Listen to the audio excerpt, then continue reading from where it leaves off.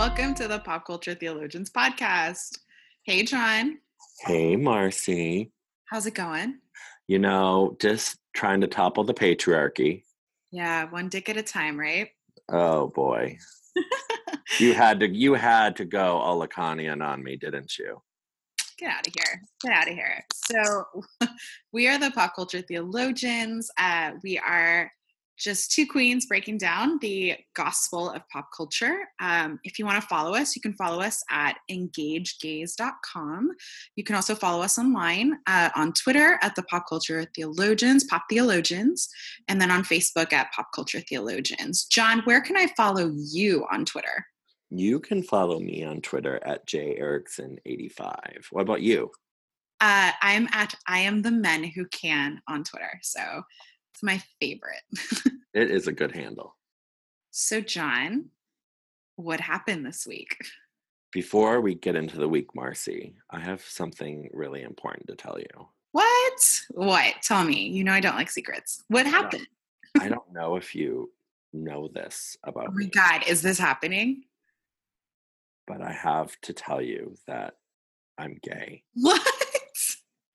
What? No. Oh my gosh, our listeners will be shocked. I don't know if our listeners can handle that, but in honor of National Coming Out Day, which is today when we're recording, I just finally had to be honest with you and myself. So that night we slept together meant nothing. Nothing. And for the record, when I run for president, anyone in opposition research that tries to come find Marcy and ask her how we slept together, she will say that I snored the whole way through and that we did not touch each other and we had a chastity pillow between us. Yeah, it was my own personal purge, actually. So what else happened? All jokes aside, though, mazel tov to anyone today on National Coming Out Day for either celebrating the time they did come out, or if today's your day, we salute you. So, other news this week, Taylor Swift got woke. I don't know. I hate that word. We're living in an alternate universe when everyone hates Kanye West and everyone loves Twitter, but Taylor Swift as well. We do love Twitter, though. Yeah, actually, so Kanye is at the White House as we speak. And I don't know if you saw this, but the camera captured him opening his iPhone with the password 000000. I will never accuse Taylor Swift of being basic again when that's Kanye's password for his iPhone. Sorry. More than 60,000 people registered online and crashed the website because Taylor Swift came out and, well, not National Coming Out Day, but she came out and declared that, she was a Democrat and voting for certain people in this election in her home state of Tennessee, which is a really critical state. And she totally got all that MAGA money and then left for Europe. She's like, peace out, racists. Right. And I've been super salty all week watching a bunch of quote unquote white feminists who are trashing Taylor. And I'm okay, first off, no one who's serious about doing this work thinks Taylor is some white savior. Seriously, no one. But the girl did what she needed to do this week, and I'm not here to shit on it. There's plenty of other shit to shit on right now. So yeah, I don't have time for it. Can you imagine if every other celebrity actually used their capital, their social capital for the positive good? A lot of people trashed Kim Kardashian for going to the White House. I actually wasn't one of them. I personally think that, yes, criminal justice reform is something that crosses political boundaries. And although the Republican Party that we know today isn't really one that would be high up in discussing what she was really there fighting for, she did accomplish in getting a woman who had been wrongfully imprisoned in so many ways out of jail and back with her family. So quick shout out to Kim Kardashian, because we're trashing her husband because he's pure trash. But, but I will say that I wish more celebrities were using their capital like that. No, 100%. Look, do I love the Kardashian and West affinity for President Trump? No. But at the end of the day, oh my God, I'm going to get super cheesy. Do you remember that stupid parable of the starfish? It matters to this one fucking fish. That's it. Kim Kardashian changed a woman's life. And that is not a small thing. So yeah, like use your capital for good, do what you can. Not all of us are celebrities. Like I can pretty much influence my mom and that's it. Like, so more power to people like Taylor Swift and even Kim Kardashian. So moving on for this week, it's weird. We haven't touched Kavanaugh. Huh. We haven't touched Kavanaugh this week because I just don't even feel like it. Plus, I want to shed a little light on Hurricane Michael and the folks affected by this monstrous storm, which came out of nowhere. Like, I seriously think I had like 48 hours of mental prep from like tiny nugget of a tropical storm to a straight up like category 4. So I went to Florida State and I spent 7 years of my life in the panhandle of Florida. Like, this is an area that particularly like Panama City and Mexico Beach and this whole kind of area is extremely impoverished. It is not built to withstand this type of hurricane. The devastation is just mind blowing. Oh, so It's really sad, and I feel like this is like the second or third hurricane we've talked about on this podcast during the filming. So, climate change is real. climate And change is real. also what happened this week, and this is a side note because it fits into this, we basically have until like 2030 to curb climate change. Otherwise, we're like, and I think we're totally like already, like, I think they're just saying like, hey, like maybe if you do it by 2030, like you won't die in hellfire, but you're screwed either way. Right. And that connects to, so Governor Scott of Florida, who is a close cousin of Voldemort, has pretty much like prohibited any type of politician in Florida to ever use the words climate change, global warming, and any type of government work. So imagine trying to do this work in one of the states that will be most impacted in the US much quicker than any of the other states, and you can't even call it what it is, right? So he's a monster, which is why trash, why we're throwing our weight behind Bill Nelson, and then obviously Andrew Gillum to replace him in his spot. But no, it's just really, really devastating. It's an area of Florida that I love and that I have a lot of friends and people that I consider family there. So sending And I love. want to give a shout out to one of our listeners, Mandy Pumphrey, who is a dear friend from her hometown of Donaldsonville, Georgia, is totally being destroyed, and so she's really upset. Yeah, so we want to give a quick shout out to her because we love her and we're wishing everyone there and in the path of this storm safety. Right. And before we jump into breaking down this episode of The Purge, like there's a lot of ways that you can help, right? So I'm not a fan of the Red Cross. The Red Cross takes a ton of overhead and they're extremely problematic. But, and it pains me to say this, Catholic Charities of Northwest Florida does really great work in the area.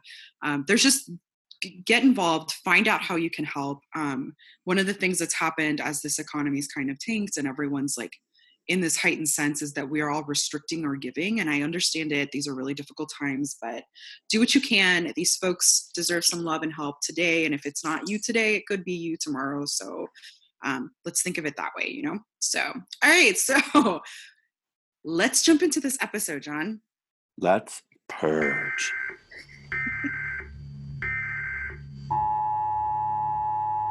This is not a test. This is your emergency broadcast system announcing the commencement of the annual purge sanctioned by the U.S. government. Weapons of Class 4 and lower have been authorized for use during the purge. All other weapons are restricted. Government officials of ranking 10 have been granted immunity from the purge and shall not be harmed. Commencing at the siren, any and all crime, including murder, will be legal for 12 continuous hours. Police, fire, and emergency medical services will be unavailable until tomorrow morning at 7 a.m. when the purge concludes.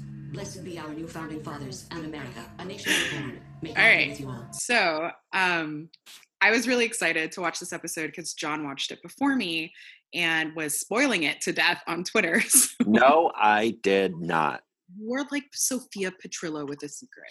Like I cannot help it. It was a good episode. So the episode starts off with Rick and Jenna have left the Stanton mansion, right?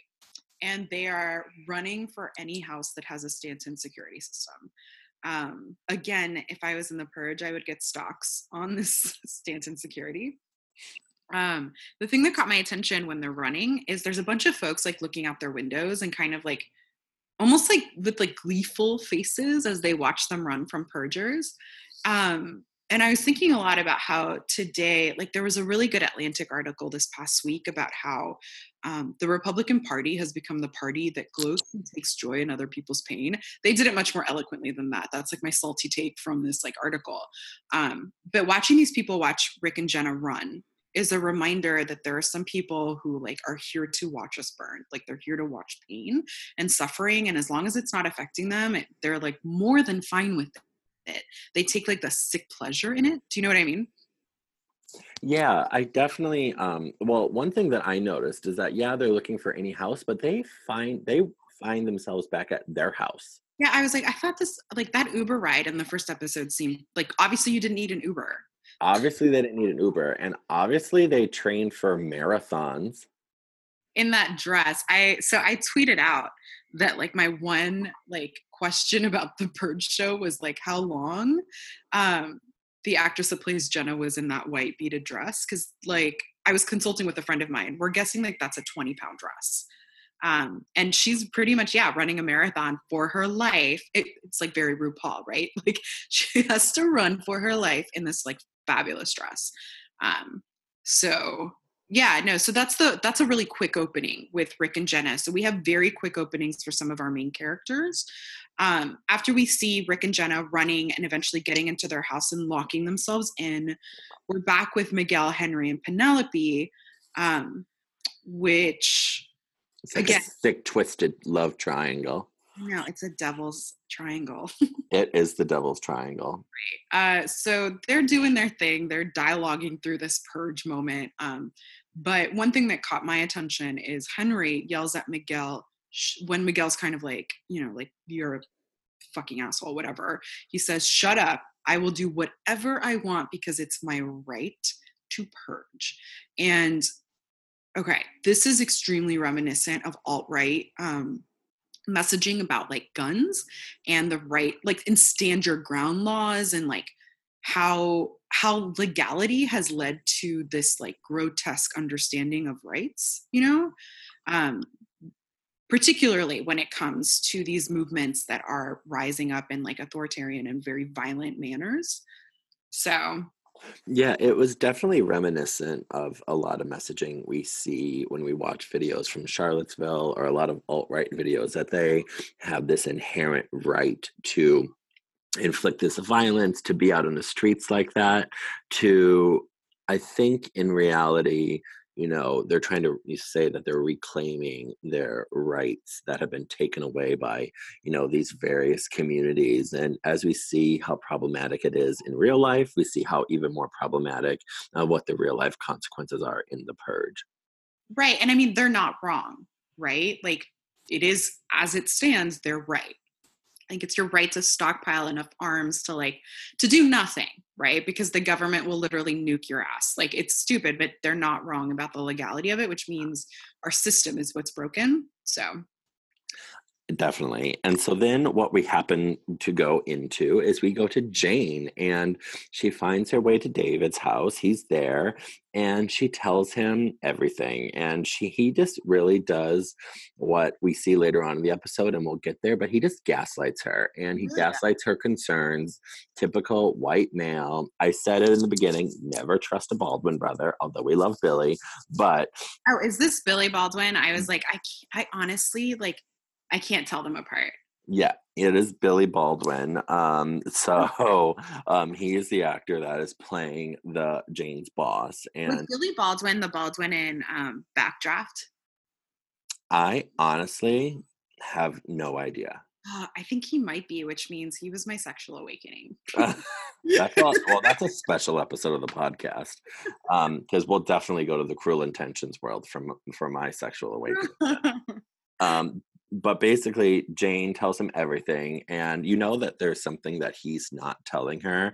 We alluded to it in the earlier episodes when we were talking about Jane's storyline, but he also has a stand-in security system. So anyone that is listening, remember, take a shot, because that is a cue to one of the movies. And Jane admits everything that's happening, and then he locks them in together because, he's looking out for her or trying to keep her safe. Yeah. When in reality, we know that's not the case. Yeah, if you've watched horror films, that's the moment this switched into a straight up like horror film for Jane. Like the second she's like, I sent someone to kill you. And then the security system just locks them in and you hear the click and it's like, girl, you made a mistake, like a huge mistake.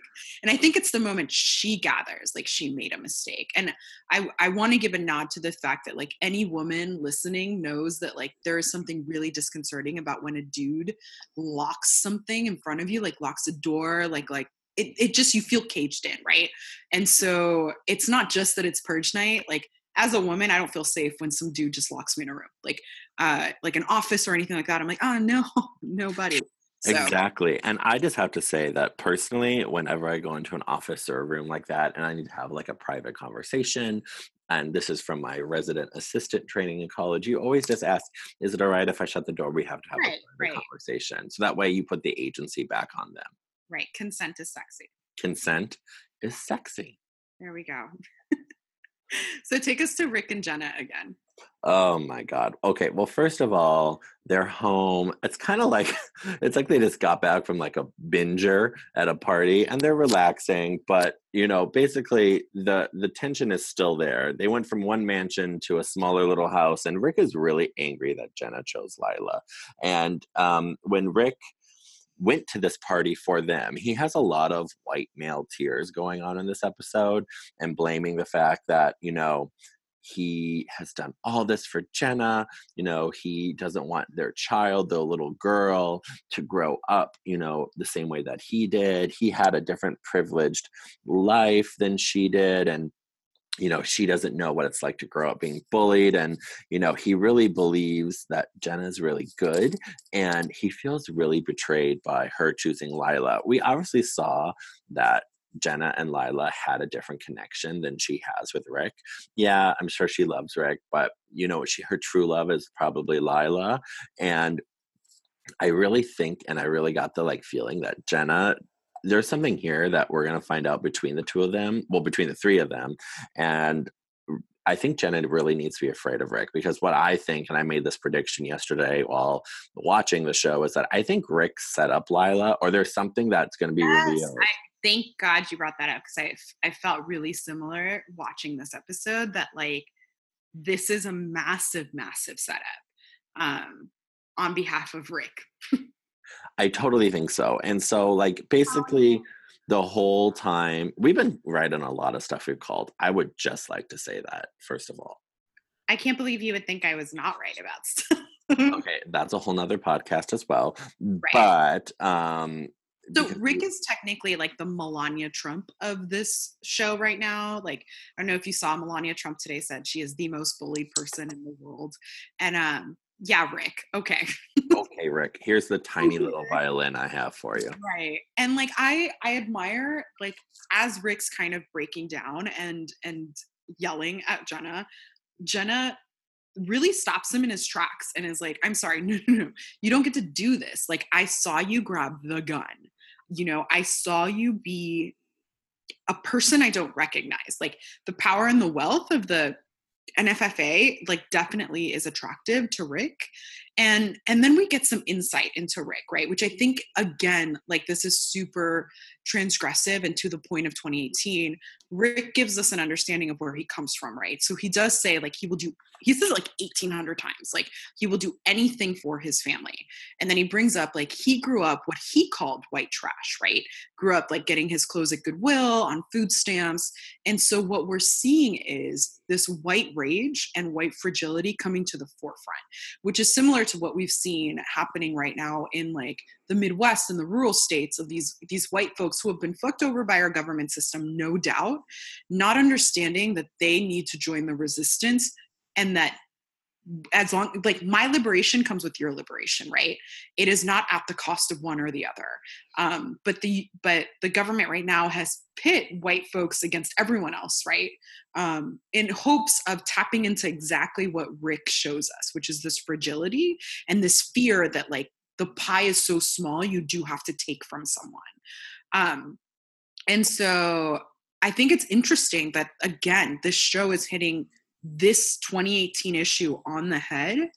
And Jenna says, your inability to stop wanting shit is what is hurting us. Not me, not Lila. Like, it's nothing is worth this the excess privilege, the houses, everything. It's not worth it.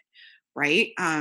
It's totally not worth it. And we really see her giving the hard mirror. She's basically the mirror that Rick does not want to look into. That's And a really good way of putting it. yeah, and he definitely, when he sees her, he sees all the faults in himself, but I think he sees how fragile masculinity is. What we really see, I think, a lot in these films and in the show itself is how threatened by these mirrors that reflect actually what you don't want to see are to a lot of dominant, communities, basically white male privilege. And when it breaks down on itself, you see that so many people are not able to exist in that world and have the types of insecurities, but just have a hard time showing it as well. And with Rick, you see that same type of security. I mean, it's like it's a critique on capitalism as well. He feels that the more things that he acquires and buys, the more power and standing he has. But in reality, as he saw at the party, he's never going to be as good as them.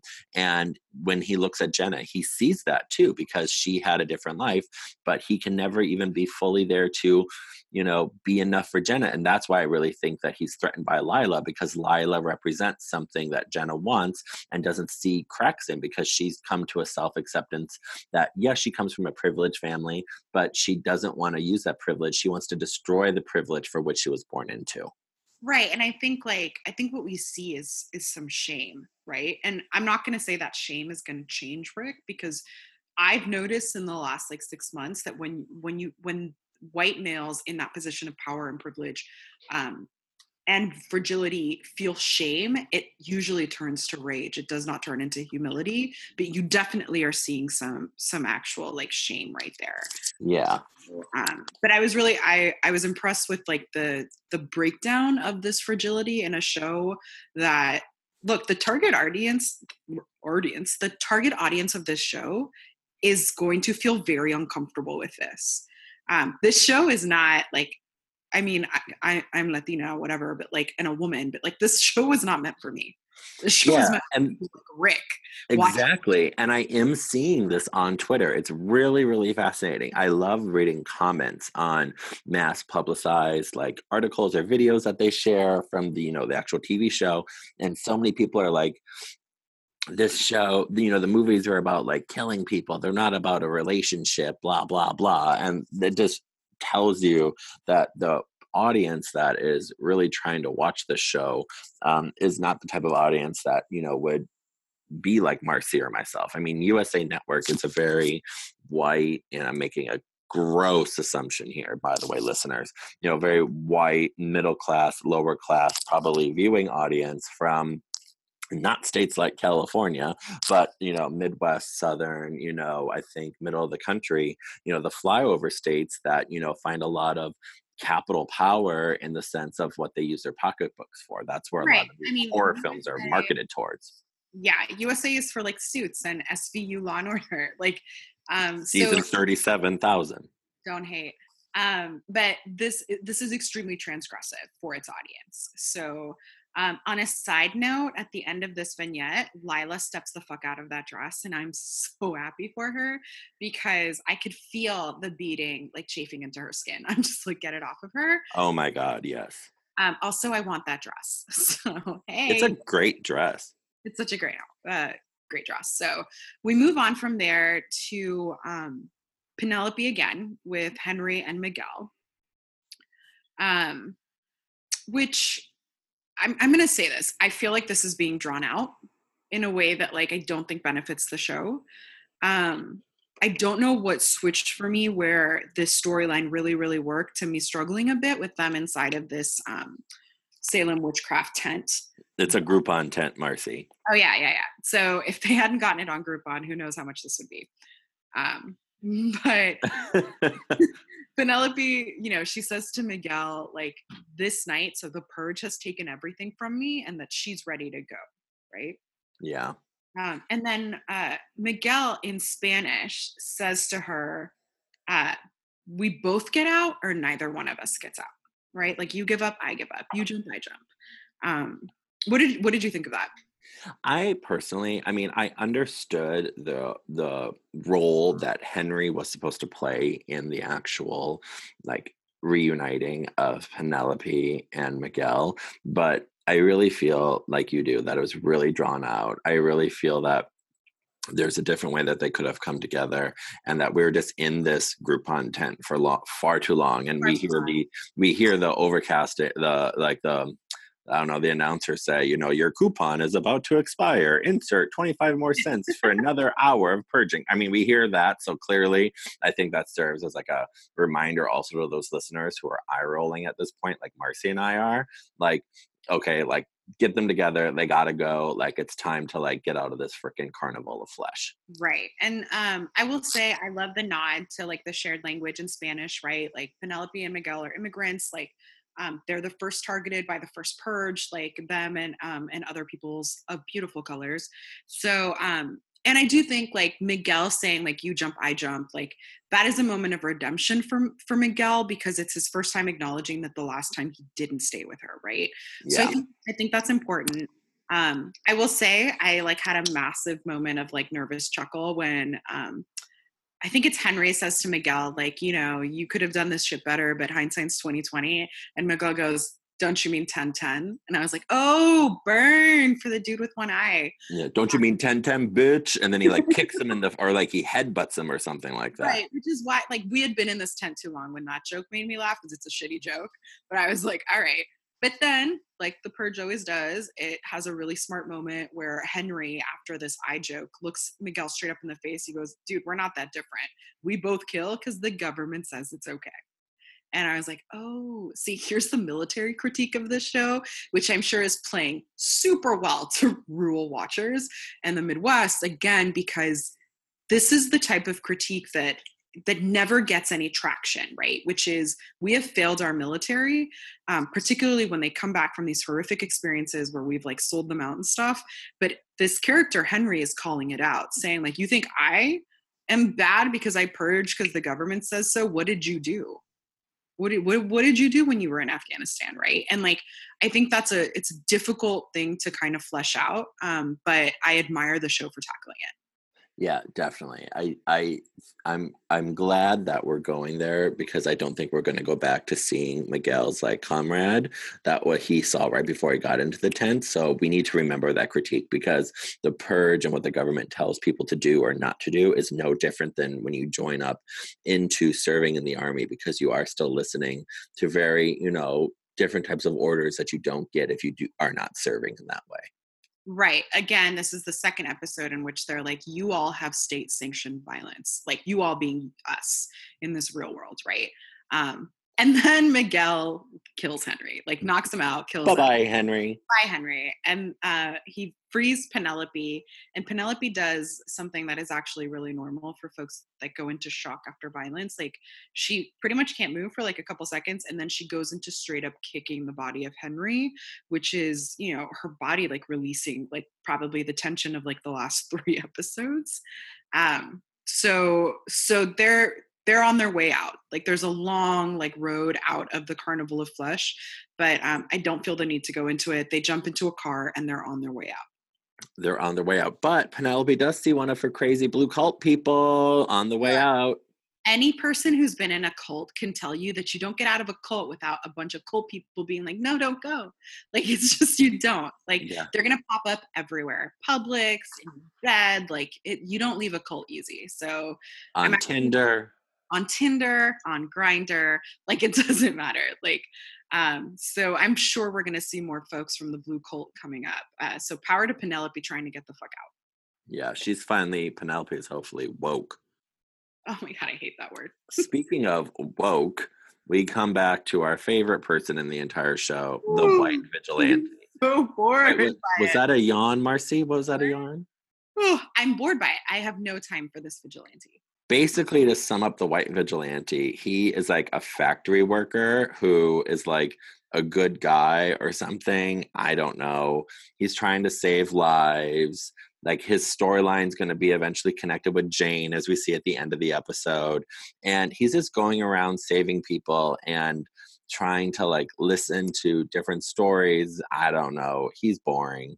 So for folks who are wondering why, like, I feel very strongly that this is not a needed storyline, this show has been 3 female-led storylines in a world that is not commonly known for, like, look, women in horror tend to jump around with their boobs going everywhere, lock themselves in rooms, and die, right? Horror has become much more transgressive in the last like 5-10 years. Shout out to The Witch, shout out to Hereditary. This show did not need some white dude savior that they keep threading through that like doesn't have I don't need it. I just don't. So, more power to them if this brings it all together. But if this show at the end is about this dude saving people, like, ooh, buddy, this is the last time we recap a USA show, because what I love about this show is that it is still centered on the experiences of women and inequity. Exactly. Preach. So then we finally find our story back with Jane, and Jane is in a locked house with a crazy white guy played by Billy Baldwin, her boss. And what we find out is David, her boss, is mocking her for, thinking that she could almost hire someone to kill him. Very much like, do you know who I am? This But woman John, threatening a man. he's hyper focused on making fun of Jane for hiring a female assassin. A female assassin. A woman could never take him down. No, never. Which is also like a future prediction that definitely a woman is going to take him down. Right. Like that to me has become extremely clear. Like David is Jane's kill. And I think it's sorry about our America's Next Top Model assassin, but like that wasn't her kill. This is Jane's kill. But David offers her that tour of his house with so much art in it. Like, and she's like, yeah, I don't particularly want like an art history tour right now. Like we're in danger. It's purge night, mister. I will look at your art tomorrow. Like, calm down. But I think because he's so insistent and keeps saying like honestly, this is every dude that I took an art history class with. Like, it's just a little creepy when you're super insistent on me looking at shit. Like, calm yourself down. And I think Jane picks up on that and is like, yo, I should probably run. And so she runs, right? Yeah, she runs. And then we flash back to Jenna, who, no matter how much Rick is like, I love you, babe, she's still checking up on Lila. So hashtag Jalila forever. Forever. Sorry, Rick, but we're rooting for the 2 ladies who fall in love. So she keeps calling Lila, and someone picks up the phone and is like, Lila is dead. And her face is like, it's soul crushing. And then she grabs her pregnant belly. And I think that's the first time I realized, like, no, legit, like, even if Lila's gone, Rick and Jenna are over. I don't think they know that yet, but I feel very strongly that is it. Not that I trust Rick. I actually think Rick is already an NFFA member, so we'll see what happens. Yeah, and then they flash back to the white vigilante. I'm not going to give it a lot of time, but I would like to focus in, which John kind of touched on, the making of the NFFA is shown through this vignette. So he's got what I'm going to call Fox News on, with a Rush Limbaugh type character who's like talking, and again, a narrator who's saying like, water is scarce, there's tons of hunger, climate change is apparently real by now because everyone's like struggling from it. The markets have crashed. So this is a nod to 2018 that the foundations for a world like the Purge are already here. Right? So massive inequity, poverty, that is the foundation for this type of authoritarian regime taking power. And the reason we know that is because we get this Rush Limbaugh character who's talking directly to our white vigilante. And, he's saying like, channel that rage, like, turn that pain into whatever. And that is very similar to stuff that we've heard like Breitbart News and stuff like that, like specifically targeting the alt-right. And targeting, if you look at the statistics on the alt-right, 18 to 25 is their major component. So it's like disenfranchised young men who are hearing these messages of like, woe is you, the world's been taken from you, like, and so I again am extremely proud of a show that is brave enough to have an audience full of this 18 to 25-year-old dudes saying like, y'all are falling for some crazy shit. And that crazy shit is what leads to dystopian worlds like The Purge. And We're not totally. far from The Purge. Like, we're not. We're not. And I definitely think it's appealing to like this middle of the country, these very Rust Belt states, because, the white vigilante is kind of almost like a factory worker. And he finds himself with all of his fellow employees. They get put out of a job. But the thing is, and I think this is a real strong critique. Who did they blame first? The woman. They blame the woman, and then they're like, well, the Mexicans took our jobs. Exactly, because the company is outsourced. And so it's definitely a critique on that, because at the end of the day, you see all of these white men that are put out of a job. The woman's the boss, and she says that, they basically outsourced. And so then you cue to them listening to Rush Limbaugh, and they're militarizing them. They really show how this type of everything is like leading to this way in which we understand how fragile white fragility is, how fragile masculinity is, and what people will do to reclaim that type of power that they feel, other communities don't deserve or took from them. Well, and the writers are super smart. So that scene where the woman comes out, there's the gate, and they're like, yo, the factory is like closed, like whatever. When they jump to like, well, the Mexicans took our jobs and the robots, before that line, the woman who's letting them know that the factory is shuttered is talking to the vigilante, and the vigilante's like, this makes no sense. You have like record profits. That is not a small nugget. That is to show that like it isn't a scarcity problem. Like there is no like lack of funds to pay these workers. It's that the bottom line now is for the top heavy like corporate level of these organizations. So like that is meant to show that this wasn't about finding cheaper workers. They were making good money. It's just similar to what Jenna says to Rick, when there is no plateau for how much you need, right? When it becomes immoral how much money you amass, you start to dehumanize everyone around you at the cost of amassing more and more fortune. I think the really interesting part right after you talk about that, Marcy, is we get to this scene back with Jane. We have these corporate white men that are critiquing power, but they want more of it. So we just come from this white vigilante dude whose power was taken away by these white corporate people, not the people that the Rush Limbaugh person or this Fox News version of the Purge world is telling them that took this power away from them. It's the same guys that they want to become, which just shows you why masculinity in this universe is so fragile. And just in general, because it's not the people that are actually taking the power away from you. It's your own like community that you're trying to become. It's such a great critique, because then we find Jane back with David really understanding what's about to happen to her. Okay, so I know that you love me so much. Were you super excited about this final, like, penultimate scene? It was an amazing scene, because everything that Billy Baldwin's character David said, from, I mean, basically Jane is running around the house and she finds, her purger that she hired dead, and, David laughing at her and reminding her never hire a woman. And then when they lead up to this art show, which we discover is basically another version of a Museum of Flesh, but it's women tied to like art frames where these men can like touch them. It's really fucked up. So we've got Jane, who finally realizes she's about to enter her own worst nightmare.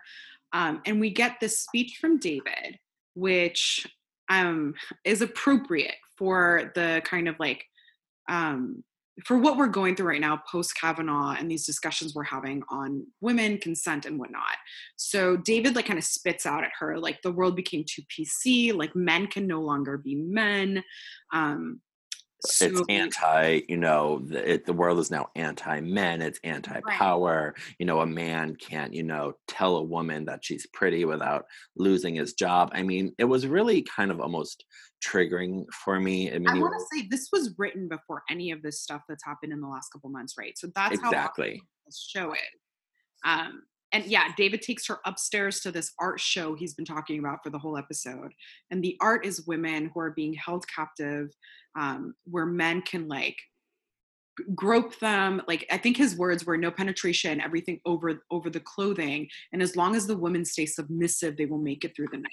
So we had talked about this a couple episodes back, that the purge was not just I can kill for 12 hours straight. Because you and I were like, I'm sorry, but killing is like the final step, right? But like this is a night where husbands could beat their wives, where you could rape your girlfriend. Like we don't All know crime is legal. Right. We don't know I was thinking about this yesterday. I don't know the logistics of child crime, but I think this is the natural progression the show needed to make, which is it doesn't stop at murder, and murder is not the most sinister thing we can do. So we enter this, I called it the Carnival of Flesh, Museum of Flesh. But the this art show of flesh. Right. And it's just like it's a male space of torture for these women. Trump is definitely a member of this club. Okay, so I kept thinking of, I forgot the name of them, but Trump is, along with Andrew, the Duke of York, there's a bunch of very famous rich men that are, the rumor has been for a very long time that they were part of this like women's abuse club. Google it. I don't have all the information on it because it's slipping through my head right now, but this is actually based on like very credible rumors of these clubs in New York where like literally it's a free-for-all on women's bodies. So it is the very definition of the He-Man woman hating club. Yes. It also like fit very perfectly with like I don't know if you saw this tweet that went viral. This mom tweeted out a picture of her son who was in the Navy with like, "This is my son. He's amazing. Rah, rah, rah." Now he can't even date because he's so afraid of feminazis.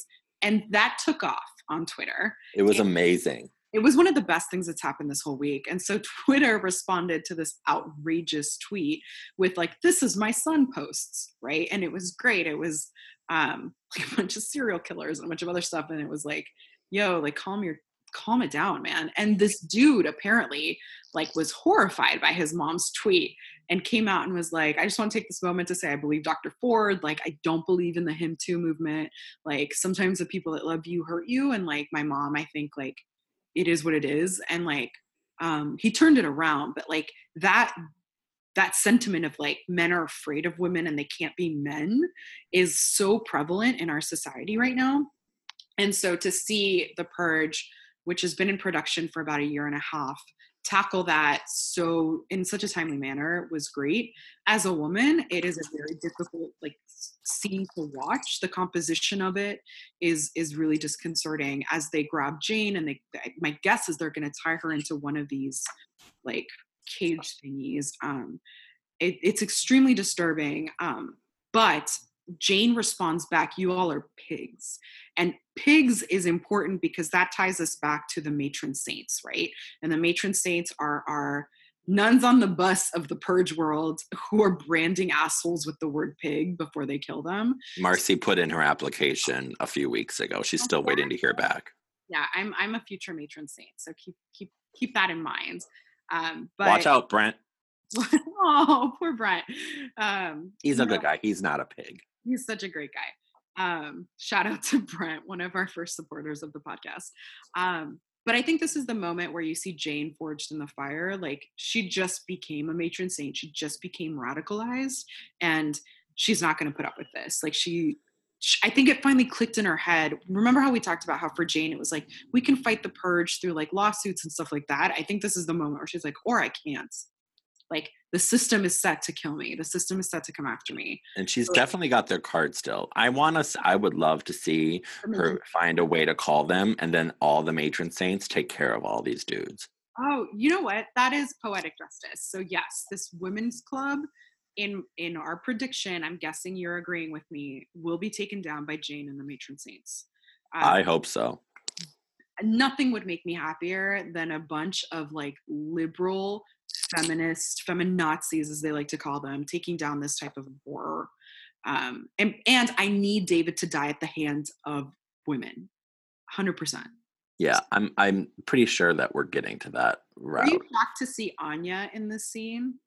No, she's in it. Yeah, Anya's in the scene. So the woman that got Jane's promotion. Oh yeah, She's her. standing there like looking super sexy. Shout out to the actress. And like David points at her and says, you know, Anya knew how to play the game.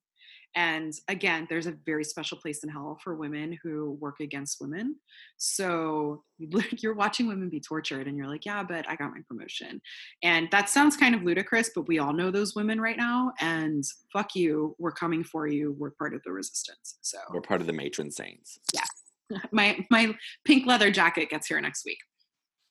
So. Oh. Well, And then so let's close off this episode with the big twist of the episode. What was it, John? the big twist of the episode is Jenna comes down and tells Rick that Lila's dead. Wah, wah. She's really upset. Rick kind of almost has a little glee in his eyes, Yeah, like, oh, he's thank smiling. God. He was definitely smiling. Yeah. So then they have this twisted flirting thing that they do, and Yeah. he talks to her belly and says the baby's hungry. I don't know. They have some baby talk. Definitely don't trust Rick, because I definitely think that he put in motion whatever happened to Lila and the people at that group. And then what do we have it? They're about to go make some mac and cheese and settle in for the night and purge and chill. But who comes to the door but Lila? Delilah. Yeah. No, this is a queer love story set in a horror film franchise, and I'm for it. So I can't imagine how excited Rick is about his wife's lover coming to the door. And that she survived. Of course she did, 'cause she's not dead. And now they're back in the same house where it was really some, like, where you saw Rick discovered them. They're back in that place of trauma for Rick, and what's going to happen to him there is anyone's guess. Yeah. So before we close out this episode, John, we always do our purge of the week. Who is the person who, if they came to your door screaming like Lila, you would just smile and watch it happen? Oh my God, if they came Don't to say my me. door, who? I said, don't say me. I would let you in. I would go out and find you. Yeah, I would fight for you. Kanye West, he's definitely not getting in. Yeah. I really loved the takedown of Kanye on SNL this week, where it's like, just because you're not entitled to be an asshole. Like, I really think, and I'm just going to say this, and I'm sure this will haunt me when I run for office one day. don't do it. But like, I really think Kanye West has problems with his sexuality. I really think that he's probably gay. I think that he has a lot of internalized homophobia that's really impacting him, and it's coming out in really gross ways that we're seeing. I think that he also has a lot of mental problems that he's not addressing, or he refuses to address, based on whatever, assumptions in his head. But there is something really wrong with him. I really hope he gets the care that he needs. I really think it's also really twisted that when I turned on, when I opened up social media this morning, I saw him sitting across from Trump, at the Resolute desk, like almost like going crazy in so many ways. I mean, there's something really broken within him at the moment. And I don't know if that's in terms of his sexuality. I've always thought he was I always thought that he was gay. I don't know what that means for him, but I really think that it can be broken down to being gay in the Black community, being down low, being whatever he needs to do. But I really think that it's come up now and it's boiled to the point where we're seeing the downfall of a musical genius. I mean, musically he is very gifted, but I really think that we're seeing this happen, and it's really sad to watch. So I will say, I was having a conversation with a friend yesterday. I think Kanye's timeline for if, when, ever, if not coming out is his own. I will say, as someone who has trauma that is deep set from my childhood, his mother's death was really difficult. And he has openly talked about struggling with mental illness. And so I think what sucks is we're seeing kind of the commodification of a person who is clearly broken. So I definitely don't want to zero in on anything, but I will say, like I talked about this with a friend yesterday, intent is not the same thing as impact. I don't think he has the intention to do harm to himself, his community, and the larger resistance movement, but your intent is irrelevant to impact. Like, there is something extremely disturbing about watching someone who is a part of a very marginalized community, like, I don't know how to explain it other than like worshiping at the altar of white supremacy. Because it's like I'm under the impression, based off of his like very public tweets, that he thinks he's a part of that supremacy, and like, you're not. and it's just He's disturbing. Like the whole being used by the NFFA of our current universe. right. I mean, they are using this mental illness or whatever he is going through to their own advantage, and that's disgusting. Right. In regards to who I would purge this week, Who came to your door and you would not let in. if someone came to my door and they were like, they needed help and I needed to raise my Stanton security system. Hey, Susan Collins. I'm not raising it up for you. Like, Good morning to everyone in America except Susan Collins. Susan Collins. Like, go find your buddies to let you in because it's not going to be me. So, yeah. So that is our recap of this episode 6. We're more than halfway there, which is crazy. Marcy, we have so much to look forward to in the coming weeks. We have a special guest, your favorite actress who plays Catalina the maid, Paulina Galez, coming on the show, and we're going to be releasing that special episode soon. I'm super excited to have her on the show. Everyone knows I was like really pulling for the help since the first episode, because that's where the resistance starts. It's the folks who feel the heavy burden of inequity. So excited to have her on. She's from Miami, so we're neighbors. Super excited. Yeah, and then Marcy and I are hard at work already on season 2, and we cannot wait to announce some of the really fun stuff we have coming for you all listeners in the coming months and year. Perfect. All right, y'all. Have a wonderful week and happy purging. Happy purging.